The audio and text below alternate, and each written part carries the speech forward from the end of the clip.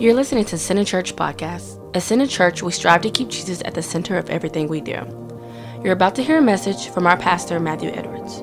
But before you do, we want to invite you to visit our website at centercharlotte.org. There you can sign up for our weekly emails and receive new content as we release it. Secondly, we want to invite you to visit our pastor's blog at matthewedwards.cc. And finally, if this podcast ministered to you in any way, go ahead and subscribe and you'll be the first to know when we release more content in the future. Thanks for listening in and be blessed. So I'm really excited to share the word with you this morning. Like I said, I'm not going to go very long. I'll keep it very, very short. 2 verses, top maybe a third if I'm, Anyways, so are you in Psalm 105? Now we're going to pick up in Psalm 105, but before we do, keep in mind what you're going to see in Psalm 105. I'll give you the context as we turn there. In Psalm 105, David is actually giving a brief history of where Israel has come from. And where they've come from was in Egypt, in bondage. And he starts saying, give thanks to the Lord, and let's talk about everything that God has done. Now, that's one of those things I love to do. Let's talk about everything God has done. My mom has this thing she does whenever we're going through something. She can pull a story out of nowhere. And you're just like, I've never heard that story before. But it's just these profound stories. And you're like, my God. And Christina got Christina once. She was telling, I think maybe when she was pregnant with Parker, she was telling a story. And as she was telling the story, Christina was like, you need to write a book. So now they have this outstanding book somewhere they're going to write one day by the grace of God sooner than later. But I mean, just talk about the things that God did. Because there's a generation of people, and I can speak for my generation, there's a generation of kids and children who have no clue. And we're using our faith in a different way. And I start realizing that, there was a generation before us that looked at a refrigerator and said, in the name of Jesus, food will be here. And somebody knocked on the door and brought food. And I mean, there's a generation of kids that the gospel is so watered down that it's like, well, there's no food in the refrigerator. What are we going to do? And then you go find and try to work 5 more jobs to make sure you're never in that position again. But again, there's a generation, I think, before us that said, speak to the refrigerator, food will come. And I'm like, how do we get back to that? And so I think it starts by saying, let's tell the stories. Let's tell the stories of what God did for us and how he did it for us. Because, anyways, we got to get back to that. So anyways, knowing that, and that was the story. I won't say anyone's name. But anyways, I want to get back there. Is that okay? Yes. So David says in Psalm 105, hey, look, tell the story. Let's talk about what God did. And he starts talking about how God brought the children of Israel out of Egypt into the promised land. Now, what I want you to keep in mind is think about the differences of what was happening. And the more I was meditating on this, the Lord spoke something very clear to me, and I'll share it in just a moment. When you look at what they had in Egypt, we all know the story for the most part. In Egypt, they were in slavery. Okay? They were slaves in Egypt.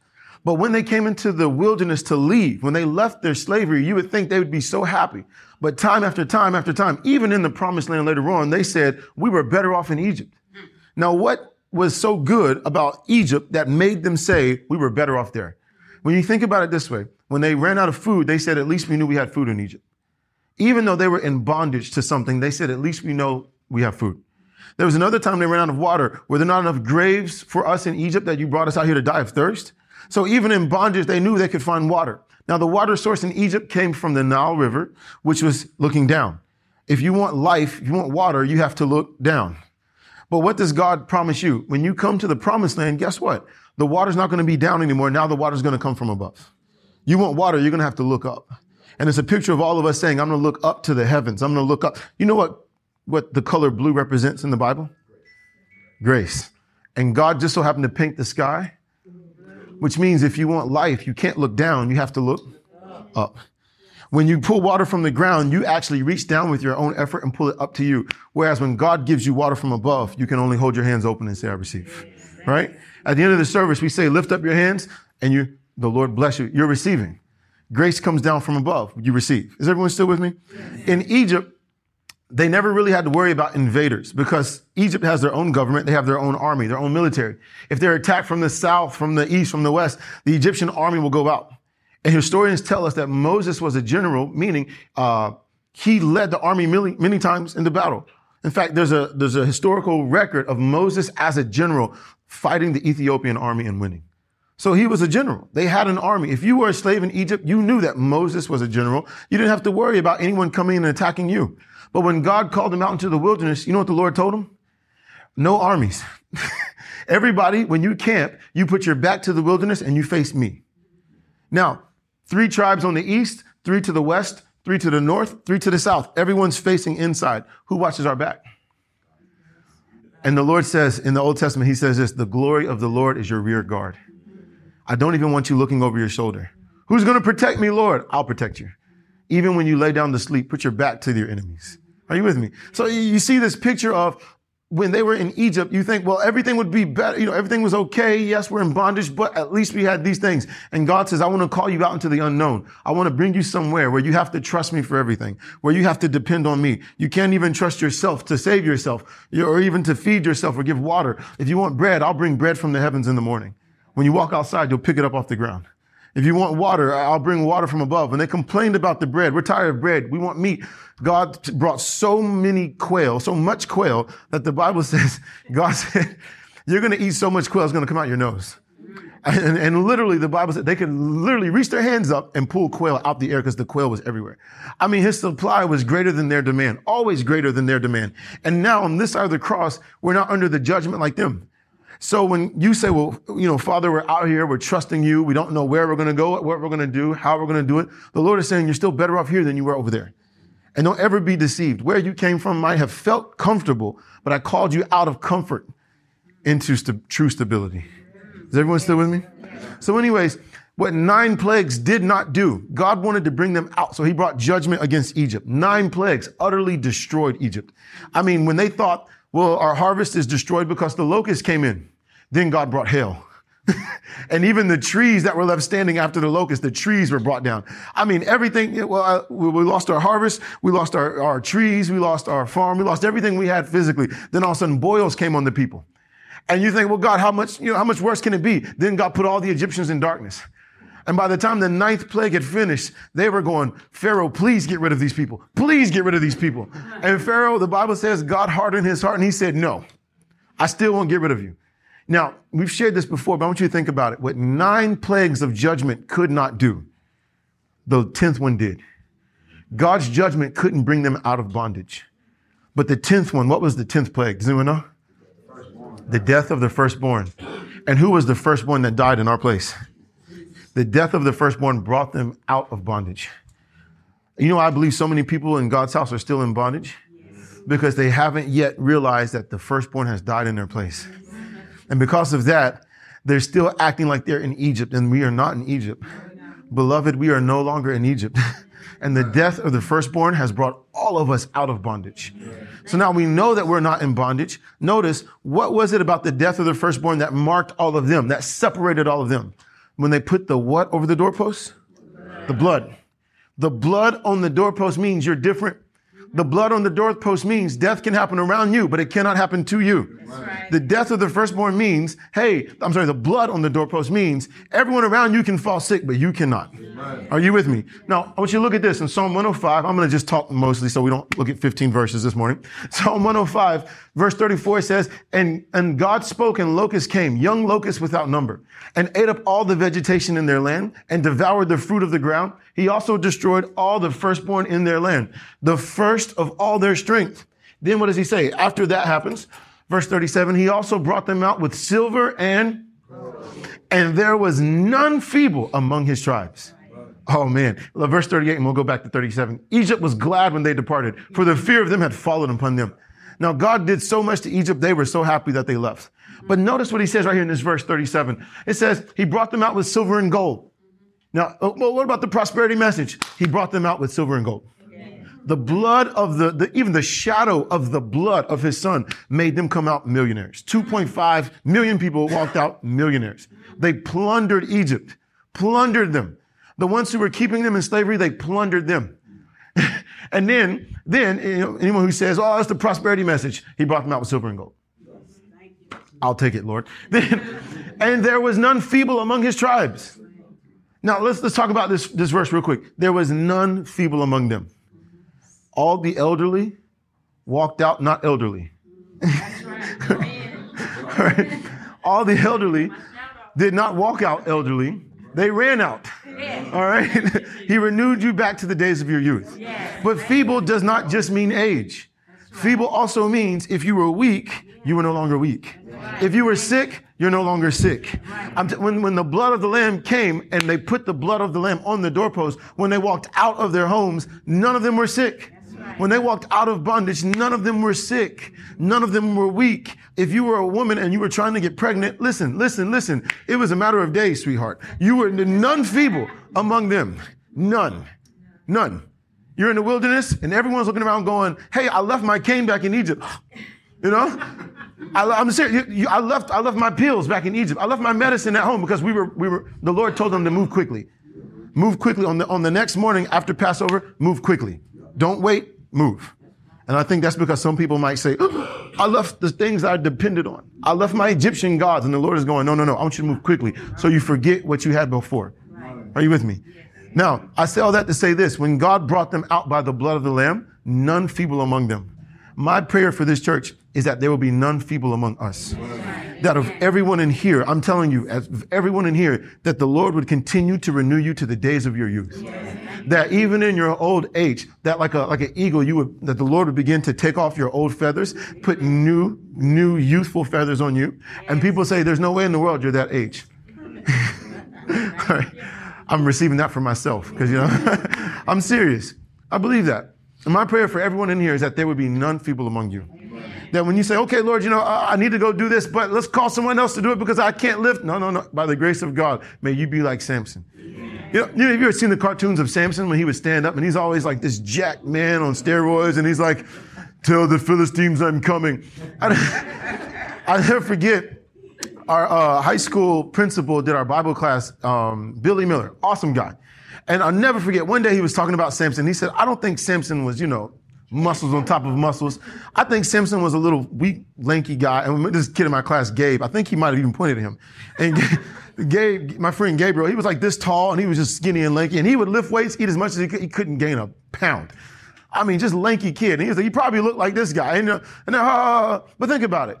God doesn't use people who already look like they have the muscles.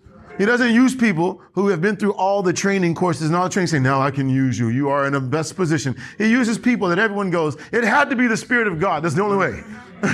So Samson was probably this weak, lanky kid. And when Samson got mad, all hell broke loose. All hell broke loose when this lanky guy picks up a jawbone and says everyone's getting annihilated and annihilates 300 people at one time. I mean, come on. When the Spirit of God moves, he doesn't look for the one who's most qualified. He looks for the one who is the least qualified. And I believe that for all of you. It's not an insult. It's a compliment. All right? It's a compliment. God wants to use all of us. Our Heavenly Father wants to use you. But in using, how do we even get on this? In using you, let me say this. There is none feeble among us. Now, that doesn't mean he can't put lying symptoms on you. Because he does. He tries, not the Lord, Satan. He tries to put lying symptoms on believers. But let me say this. There is no sickness, there is no disease that can stay on you because there is none feeble among us. Now, why is there no one weak among us? Why is there no one sick? Why is everyone strong, healthy, vibrant? There is none barren among us. Why is that? Why are all of us walking out and experiencing true wealth? True wealth. Why are all of us doing this? Because of the death of who? And they put the blood where? Of the house. Of the house. The blood of Jesus has made you different. The blood of Jesus has separated you. And so much so that the Egyptians probably looked out the window through tears, holding their children who were dead, looking out the windows going, but they're not crying. Everyone else is suffering, but you're not suffering. Why are we suffering, but you're not? Because the blood has been put over the doorpost. The blood has made the difference. Now, think about this. Jesus said on the night of his suffering, on the eve of his passion, he said this, take, drink, this is the cup of the new covenant, my blood, which was shed for the remission of sins. Now, we use the blood for other things. Don't get me wrong, we do. But the main purpose of the blood was to remove sin, right? Now, has your sin been removed? Yes. Is our sin going to be removed one day? No, your sin has been removed. The blood of Jesus has removed all our sin. So if you look at Passover and you think, what really made the difference? The blood made the difference, but it made a difference in this way. It showed that, hey, there can be no death here because these people are righteous. These people are righteous. And it's not their righteousness. It's my blood that's made them righteous. So the blood of Jesus has said, hey, look, it's not their righteousness, Father. It's my righteousness that makes them different. Everything I deserve, they should get because it's not their righteousness. It's my righteousness. Years ago, I used to say, okay, Lord, if I have to claim every single promise and every single benefit in the Bible, I should start learning now. And one day a great man of God stood up and said this, even when you don't know every promise, if you will just say out your mouth, I am the righteousness of God in Christ, every blessing that belongs to the righteous man will come to you. Look at this. 2 Corinthians chapter 5:21. The apostle Paul says, for God made Jesus who knew no sin. I know it says he and he, I'm translating. For he made him, Jesus, who knew no sin, to be sin for us. Now, hold on. I know you know the rest of the verse, but think about it. God, as judge, made Jesus, his son, to be sin for you. Now, think about this. There's a lot of things that you think and you don't always do, all right? Yeah, all right. There's a lot of things you probably think you think about doing, but you don't always do them, right? That person cuts you off. You don't say what you wanted to say. Some of you said it, and there was more you wanted to do, but you didn't do it. Thank God you didn't do it, because you might be in a different place this morning, all right? In a uniform with other people in uniforms, in a special room, okay? So let's praise the Lord, you didn't do it. But there were some things that you thought about doing that you didn't do. Is everyone still with me? All right. God made Jesus to be sin. Not just what you thought, not even what most of you said. I know you. Not what most of you said, but what you actually wanted to do. Now, that's the worst version of you. The best version is the one who said, oh, praise the Lord. You give something to those who find him. Praise the Lord. That's the best version. That's not the version you got, but that's the best version. The middle version is the one who said what you shouldn't have said. The worst version is the one who did all the things inside that you didn't do. Jesus didn't die as the best. He didn't die as the middle. He died as the worst. Are you with me? Because sin takes you further than you wanted to go. Makes you stay longer than you wanted to stay. All right? He didn't die as the best. He died as the worst. So even though you didn't do it, Jesus died as if you did. Are you with me? That's why at the cross, he didn't get a light punishment. God gave him the fullness of all his judgment, the fullness of the punishment. He gave him the worst of the worst that Jesus could possibly, any of us could possibly get. And at the cross, Jesus didn't just die as a bad person. He died as the worst sinner on the face of the planet. God made him to be sin for all of us. All of us. And for what reason? That we might become. Now, let me say this. He did not do that so we would do righteous things. Jesus did not die so that we would so that we would do good things. Jesus didn't die to make bad people good. He died to make dead people live. Are you with me? Now, that doesn't take away from what we should do. We should do righteous things. But Jesus did not die so that Matthew would do good things. Jesus died so that Matthew could become the righteousness of God. So that worst person of me would never feel it on this side of the cross. So that version of me that was the best version, that he would go beyond the best version of me and God would bless me. So when that person cuts me off, even though the words might slip out, God will still bless me as if Jesus was in that car and Jesus blessed him. Are you with me? And so that's why you say, well, how can I receive the best? But even when I act the worst, because it's not my righteousness. It's the blood of someone else over my doorpost. It's the blood of someone else over our household. It's the blood of someone else. And it's his righteousness. It's not ours. It's his. It's not it's his. So as long as it's his righteousness, if I don't know what belongs to the righteous person, if I will just say out loud, I am the righteousness of God in Christ, everything that belongs to him will come to me. If I need protection, just say, I'm the righteousness of God in Christ. You say, well, Matthew, give me every verse on healing. I can give you some. I don't know all. I can give you some, but I can give you one that I can do you one better. You ready? Can the righteous man fall sick and die? Then say you're the righteousness of God in Christ. Problem solved. Well, what about this verse? That's a great verse. You should meditate on that verse.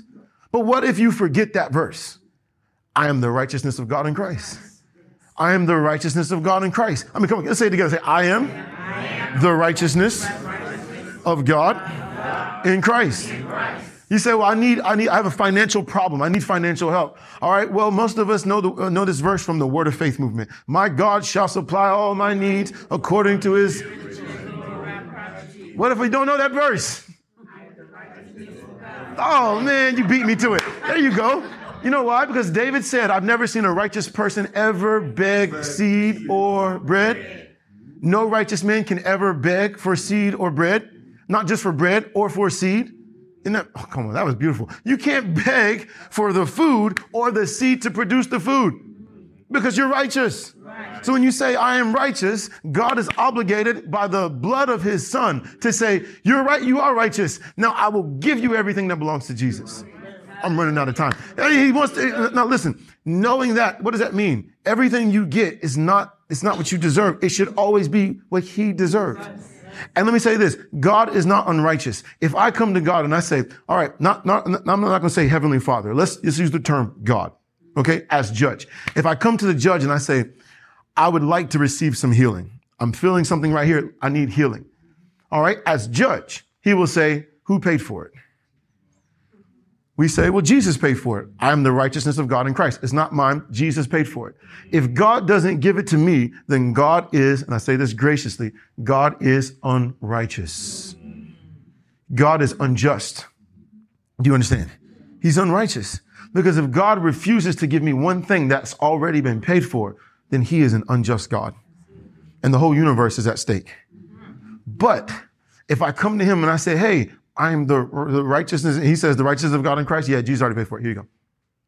He's righteous. God is righteous to bless. God is righteous to heal. God is righteous to protect you. God is righteous in preserving you. God is righteous to elevate you, not just through the bare minimum. God is righteous to elevate you and make you shine and glow with the glory of God. God is righteous to make everyone come around you and get healed because they're close to you. God is righteous to make you look exactly like his son looks. And if he doesn't, I say this graciously, he is unrighteous because it's already been paid for. Does that make sense? It's because it's been paid for. God is obligated legally to do this. Now, I'm going to show you a story. Man, I had so much. I told you, I told myself, Matthew, keep it short. Now, let me show you this real quick. Can I show you two places? No, I won't do it. I won't do it to you. I love you too much. I want to show you something I want to show you something in 2 Kings. 2 Kings. I want to show you this in 2 Kings. Now, in 2 Kings, you see the story of Elijah and Elisha. Okay? Elijah and Elisha. Now, what's happening is this. Elijah, when he came to find his successor, he came to find the next one in line who would take his place as the prophet of the hour. The Bible says that he walked by and the Lord showed him, this is the man. He took off his mantle and he threw it on the young man who was walking. Does anyone know who that young man was? Elisha. Interesting. Names are interesting, right? El means God. Eli means God is. Elijah, the J-A-H in the English is actually Yah, Elijah. It actually means God is Yahweh. I'm sorry. No, yeah, God is Yahweh. Then you have Elisha, Eli, God is. Shah comes from Yeshua, God is salvation. Shah, Yeshua is also the name of who? Jesus. So Elijah, his ministry is a picture of God in the old. Elisha, his successor, a picture of Jesus. New covenant ministry. Elijah did 8 miracles. Elisha does 16. Twice as many miracles as his predecessor. Are you still with me? Now, the reason why I'm telling you all this is this. Elisha, he takes off his mantle and he puts it on the young man, and that's how he is called. He takes off his mantle. Now, I say mantle. You know what a mantle is to the Jew? Their understanding? Their talit, the prayer shawl. I was going to bring mine today. Do you know that when we were in Israel, we were coming through the Jewish quarter? This is a side story. We're coming through the Jewish quarter, and they were looking for wood. They were trying to find these nativity things. They was bringing back for a friend. And we walked by this store. They sold prayer shawls, the Jewish prayer shawls. And so I was like, I want to go in there and find one. I was on a mission on this trip. I want to find a Jewish prayer shawl that's made of completely fine linen. All right? You know why? Because in the wilderness, God told them the priests could only wear fine linen. You can't wear anything else. It's a picture of God saying no mixture, no mixture. And if you wear fine linen in the heat of the day, fine linen keeps you cool. So I thought, I'm on a mission. I want to find a prayer shawl that's got fine linen. So I go into this place, I find one, and all of a sudden I see the price tag, and I was like, yeah, that's not happening on this trip.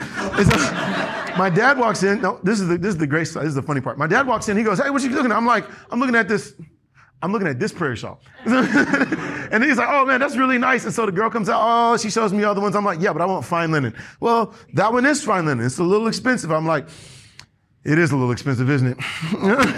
My dad's like, oh, don't worry about it. We got this. So I'm not going to tell you the price, but I have a prayer shawl that is fine linen. Later on, my mom was like, you got one? How much was it? I was like, it was a gift from the Lord. Don't ask questions. Don't ask questions, all right? Don't ask questions. So I have one. I was going to bring it this morning and show all of you, but I forgot to bring it. So I'll bring it some other time. But anyways, the reason why I say that is this. The talit, or the prayer shawl, we'll call them the talit, because that's what they call them. The talit in the Hebrew, when you see it in the Bible, it's always the Hebrew word aderet. Now, that's a story for another day. The talit is interesting. Jesus, when he was walking, we've shared this before, in the Gospels, I don't remember which one, when he was walking, the woman with the issue of blood reached out and touched the hem of his garment. She touched the strings that hang from his talit. The talit, when it hangs behind you. And in the Old Testament, God prophesies that when the Son of Righteousness will rise, he will rise with healing in his where? Wings. In his wings. The flaps that hang off the talit, they call those the wings that wave behind you. Today, when you're in Israel, you may not see them wearing it, but underneath their shirt, they always have the strings that hang behind them. They're called the phylacteries. The strings are called phylacteries, okay? And actually, in Numbers, I want to say 15 or 18, anyways, in one of those chapters, Numbers, God says this: when you look at the phylacteries that hang, you will remember the covenant and the laws that I made, all right? In the Hebrew, it says this. God says, when you look at the phylacteries that hang, when you look at literally in the Hebrew, Aleph Tav, you will remember. Who is Aleph Tav? Jesus. Jesus. Alpha, Omega, Aleph Tav. When you look at the prayer shawl, you'll remember Jesus. Now, that said, there's an Old Testament verse again that says this: you've given me the garments of salvation. You've clothed me with the robes of righteousness. So what we see is when the woman touched the talit, she was reaching out for his righteousness. She got the hem of it, meaning she got the healing. When you see the word righteousness in the New Testament, always translate it as whatever you need from God, right? Always translate it as whatever you need from God. If you need healing this morning, righteousness means I'm healed, because the righteous man cannot be sick and die any more than a righteous man can be poor and for the rest of his life. It's impossible. The righteous never beg cedar bread. So whenever you see righteousness, always translate it as whatever you need in the New Testament. Are you still with me? Now, I'm going to show you why in just a moment. The talit is a picture of God's righteousness, not ours, God's righteousness. And in fact, when I was getting ready for this week, I saw this story, and I'm going to show you this story. Elijah, his time is coming to an end. And there's about 50 other prophets following him with the young man, his successor, Elisha. And as his time comes to an end, the 50 young men, they come to Elisha and they say, you know, your master is about to leave. His time on earth is coming to an end. And Elisha says, hush, I don't want to talk about it. So Elijah says, hey, I have to go to this city, I think in Jericho. And he says, all of you stay here. And Elisha says, no. Where you go, I go. All right? You're not leaving this earth without me. So they go. After they get to that city, he says, I have to go over to this place. All of you stay here. And Elisha says, no. Where you go, I go. You go there, we're going to. So he follows him. Finally, Elijah says, look, third time, I have to go to the Jordan. Everybody stay here. And Elisha says again, where you go, I go. I'm not leaving your side. So he goes. But the other 50 stay on the bank of the Jordan River. We were baptized in the Jordan River. They stay on the bank of the Jordan River. Now, while they're at the Jordan River, Elijah takes off his mantle or his talit. He rolls it up and he hits the ground. Here we are. 2 Kings chapter 2, verse 7. And 50 men of the sons of the prophets went and stood facing them at a distance, while the two of them stood by the Jordan. Now Elijah took his mantle or his talit. He rolled it up and struck the water, and it was divided this way and that, so that the two of them crossed over on dry ground. Let me say this. When was the last time we saw someone cross over on dry ground? Moses at the Red Sea, but after that, God did it again at the Jordan River. It's something about God when he doesn't like his people to walk through the water. He wants them to walk on dry land. I can't explain it, but hey, he loves you. And so it was when they crossed over that Elijah said to Elisha, ask, what may I do for you before I am taken away from you? Elisha said, please let a double portion of your spirit be upon me. Now, when I saw this, when I saw this, I got excited. What did he do? He followed Elijah. He followed him. But what happened before that? He took off his righteousness. Well, can we use that? He took off his righteousness and he hit the water. When he hit the water split, they walked over. If you insist on following someone who has the righteousness of another, the time will come, the Lord will say, ask. Ask. What can I do for you? It brought him a free favor from God Almighty. Are you with me? Solomon had a dream one night and the Lord came to him and said the same thing. Ask. Anything you want is yours. How did he get a free favor from God? You know what he did the day before? He made 1,000 burnt offerings at the house of God. And that very night, God was so impressed. 1,000 burnt offerings? 1,000 pictures of my son? What do you want? It's yours. Name it. It's yours. What makes you safe for success? When you keep your eyes on Jesus. The greater your revelation of Jesus, I believe the more free favors you'll get. Grace and peace are multiplied in the knowledge and revelation of Jesus Christ, our Lord and Savior. I think it's 1 Peter. Are you with me? So anyways, he says, ask, what can I do for you? I love free favors. I'm a fan of free favors. All right. God wants to give you free favors. So what does he do? He follows the one who has the righteousness of another. Now watch this. Verse 10. So he said, you have asked a hard thing. You want twice as much of the anointing I have on me? That's a hard thing. Jesus said, what's difficult with man, what's impossible with man, is possible with God. All things are possible for the Lord. So he said, what you're asking me is a hard thing. Let me say this. Whatever you have need of this morning, I don't care how hard it looks to you. It may be a difficult thing for you. Praise God that it's hard for you. Because now you can't do anything. What does he say? Nevertheless, if you see me when I'm taken from you, it shall be so for you. But if not, it shall not be so. Let me say this. When I saw this, what have we been saying the last 3 to 4 weeks? It's God is more interested in what you see than what you do. God is more interested in what you're seeing than what you're actually doing. The answer for him to get twice as much as he had was not, Elisha, you want twice as much as me? Go study under me. Go study all the scrolls I have pinned in my hours of need. What was the answer? See me. See. And if you see, then you'll get it. Are you with me? Oh, I'm telling you, I didn't plan this out, I promise. If you see me when I'm taken from you, it shall be so for you. But if not, it shall not be so. Then it happened as they continued on and talked that suddenly a chariot of fire appeared with horses of fire and separated the two of them. And Elijah went up by a whirlwind into heaven. He saw something impossible. He saw something utterly impossible. And Elisha saw it and he cried out, my father, the chariot of Israel and his horsemen. So he saw him no more. And he took hold of his own clothes and tore them into 2 pieces. Now I looked up the word for clothes right here. He took hold of his own clothes. It's not the same word as mantle as we saw earlier. But let me show you what Elisha did. All right. And let me show you what many of you have done by the grace of God, which you'll do even this week. Don't go to work and tear off your shirt and say, my father. All right. That's not what I want you to do. What he did was this. He tore off his own robes. Elisha has the mantle of power. We'll call it that. Old Testament. He's the man of the hour. All right. In the New Testament, Acts, they would send pieces of garments to people and they would touch it and get healed. All right. May the same be said of all of you in here. May we never have to send you a garment. May you send garments and people get healed. All right. But anyways, what he did was this. Elijah is the man with the power. Everyone else is probably wearing one. Elisha's, he touches the water splits. My God, he's got the power. So they all follow him. And right as he goes up into a whirlwind, he says, my father, he sees him go up and that's utterly impossible. How in the world could that even happen? But what happens? Watch this, and I'll show you why this is important. Next verse 13. He also took up the mantle of Elijah that had fallen from him and went back and stood on the bank of the Jordan. What happened? He tore off what he knew before. He went and grabbed the righteousness of someone else. And in fact, before you read verse 14, watch this. This is the same verse in the Hebrew. And he took up Alev Tav. I didn't even know that was there. I had no idea this was even there. And Elisha took up Alev Tav, the cloak of Elijah that had fallen from him and went back and stood by the bank of the Jordan. What is the Lord trying to show us? I'm telling you, if you will pursue the righteousness of another, everything that it was hard for you, God is saying, hey, look, you'll get it anyways. Lord, this is impossible. You're absolutely right. That's why I want to give it to you. Stop, and I say this graciously, stop asking God for things you can get yourself. Years ago, I told this story. I was working at a bus company and we had this ant problem. We pulled the buses up to wash like about 4 feet from this little sidewalk area, and we had an ant problem. The ants would swarm the water hose. And every time you had to turn water on, the ants would, and I just got so frustrated. And me and my friend, he was a believer. We used to joke around about what we would do to the ants. And I mean, we were dumb. Anyways, I was studying Proverbs one day, and there's a tree right beside where the ants were. And as I was kind of meditating on Proverbs, the Lord spoke this to me. He said this. He said, think about the ants. Think about it. And I saw this picture of an ant. I thought, you know what?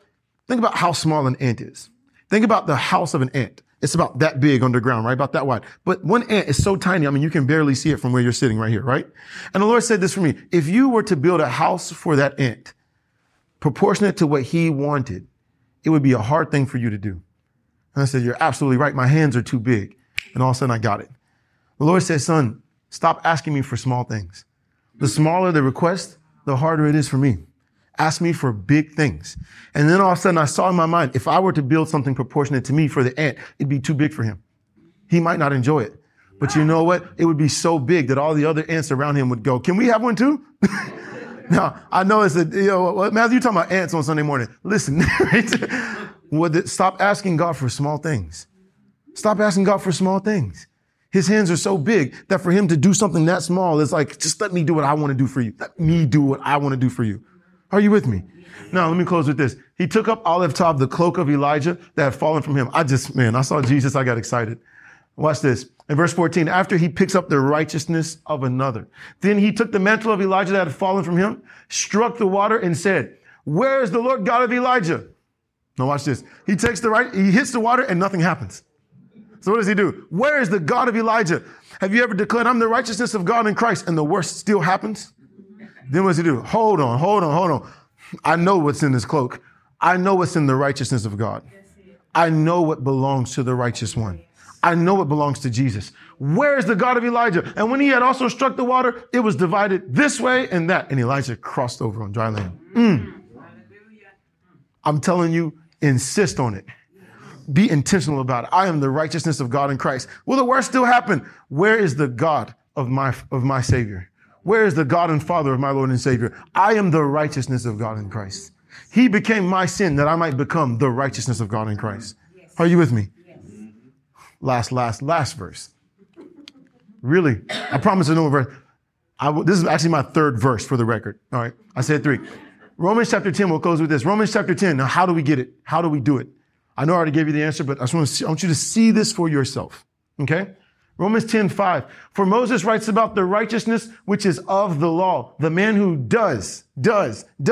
How do you know you're under the law? You're still trying to win by doing. You're still trying to get it by doing something. All right. But then verse 6, but the righteousness of faith does what? Speaks.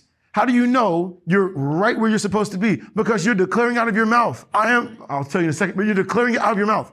The one who's still under the law is the one who gets up and tries to fix everything on his own. The one who is actually under faith is the one who says out of his mouth what he believes.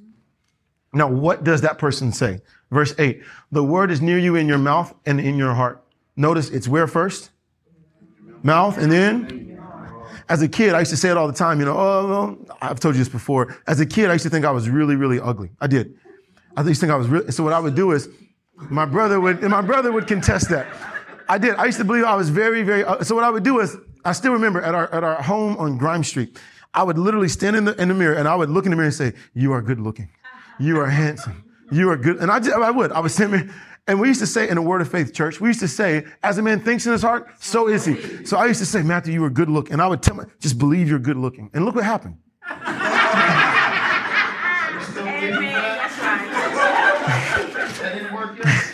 Y'all didn't have to laugh that loud though, okay?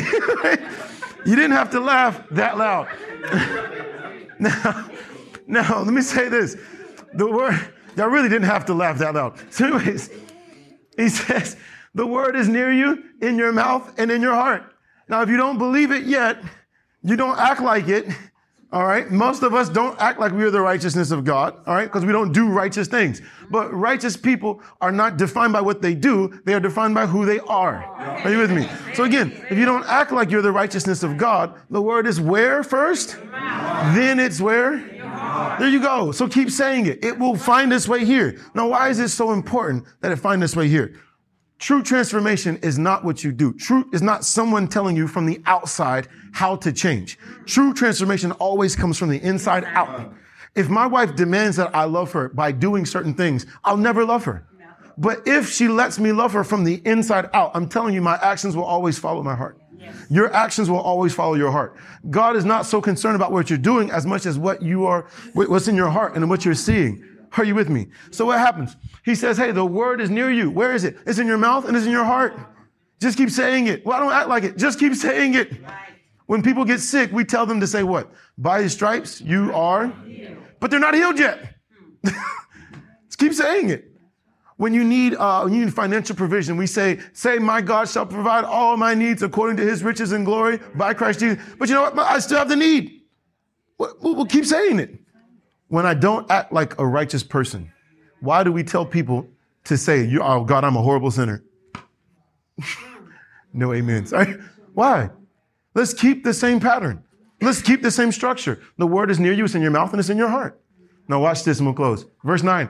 What's the word that's near you in your mouth and in your heart? That if you confess with your mouth the Lord Jesus and believe in your heart that God has raised him from the dead, you will be saved. For, or because, with the heart one believes unto righteousness. Now, why does God want it in your heart so bad? Why does he want you to know it in your heart? For with the heart one believes unto righteousness, and with the mouth confession. I say this all the time, but I wanted to show you this morning. Homo, logio. Homo means same. Logio comes from logos, spoken word. Put the two together. For with the mouth confession, saying the same thing. Are you with me? Saying the same thing of what? What your heart believes. Well, my heart doesn't believe it yet. Just keep saying it. Keep saying it. And one day your heart will say, maybe I am the righteousness of God in Christ. And in that moment that your heart believes what your mouth is confessing, because your mouth is saying the same thing. The moment your heart believes what your mouth is confessing, that confession is made unto salvation. Well, Matthew, I'm already saved. Aren't you glad salvation in the Greek right here is the word soteria, which literally means welfare, prosperity. There's your prosperity gospel. Welfare, prosperity, deliverance, preservation, salvation, and safety. God is still interested in you after you say, Jesus, your Lord. He's still interested. He's still interested in you. Well, I bowed the knee. You're right. Now it's time to get up and let me make you look good. But how do I get there? Confession is made to salvation. Let's take this word salvation out and let's put healing. Can we do that? Yeah. Confession is made to healing.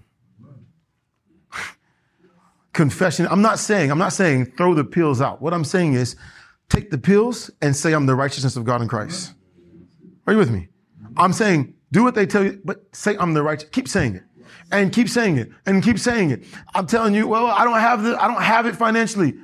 Tithe. Let your actions follow your heart. Tithe and say confession is made to my prosperity. Yes. Keep saying it. We say, well, I don't know all the verses on prosperity. Then just say I'm the righteousness of God in Christ. Give and say, I'm the righteousness of God in Christ. Go out and believe I'm the right. Take your pills. I'm the righteousness of God in Christ. Take communion and say, I'm the righteousness of God in Christ. Just keep saying, I am the righteousness of God in Christ. And the more you say it, the confession one day will hit here. And the next time you say it, because your heart is in tune with what you're saying, that confession that comes out will produce whatever you need in life. I'm telling you, there will be none feeble among us. There'll be none weak. I say this graciously. None of the women will be barren in our midst. Amen. I'm telling you, the Lord is going to take care of us because he loves you. And so, oh man, Jesus, I have so much I want to share, but we'll share it next time. Have you been blessed? 2021 can't come fast enough. Thanks for listening to Center Church Podcast. We trust that you've been blessed. If you'd like to receive more of our content in the future, you can email us at centercharlotte@gmail.com or just visit our website at centercharlotte.org. Thanks for tuning in, and may God's grace cover you in every area of your life.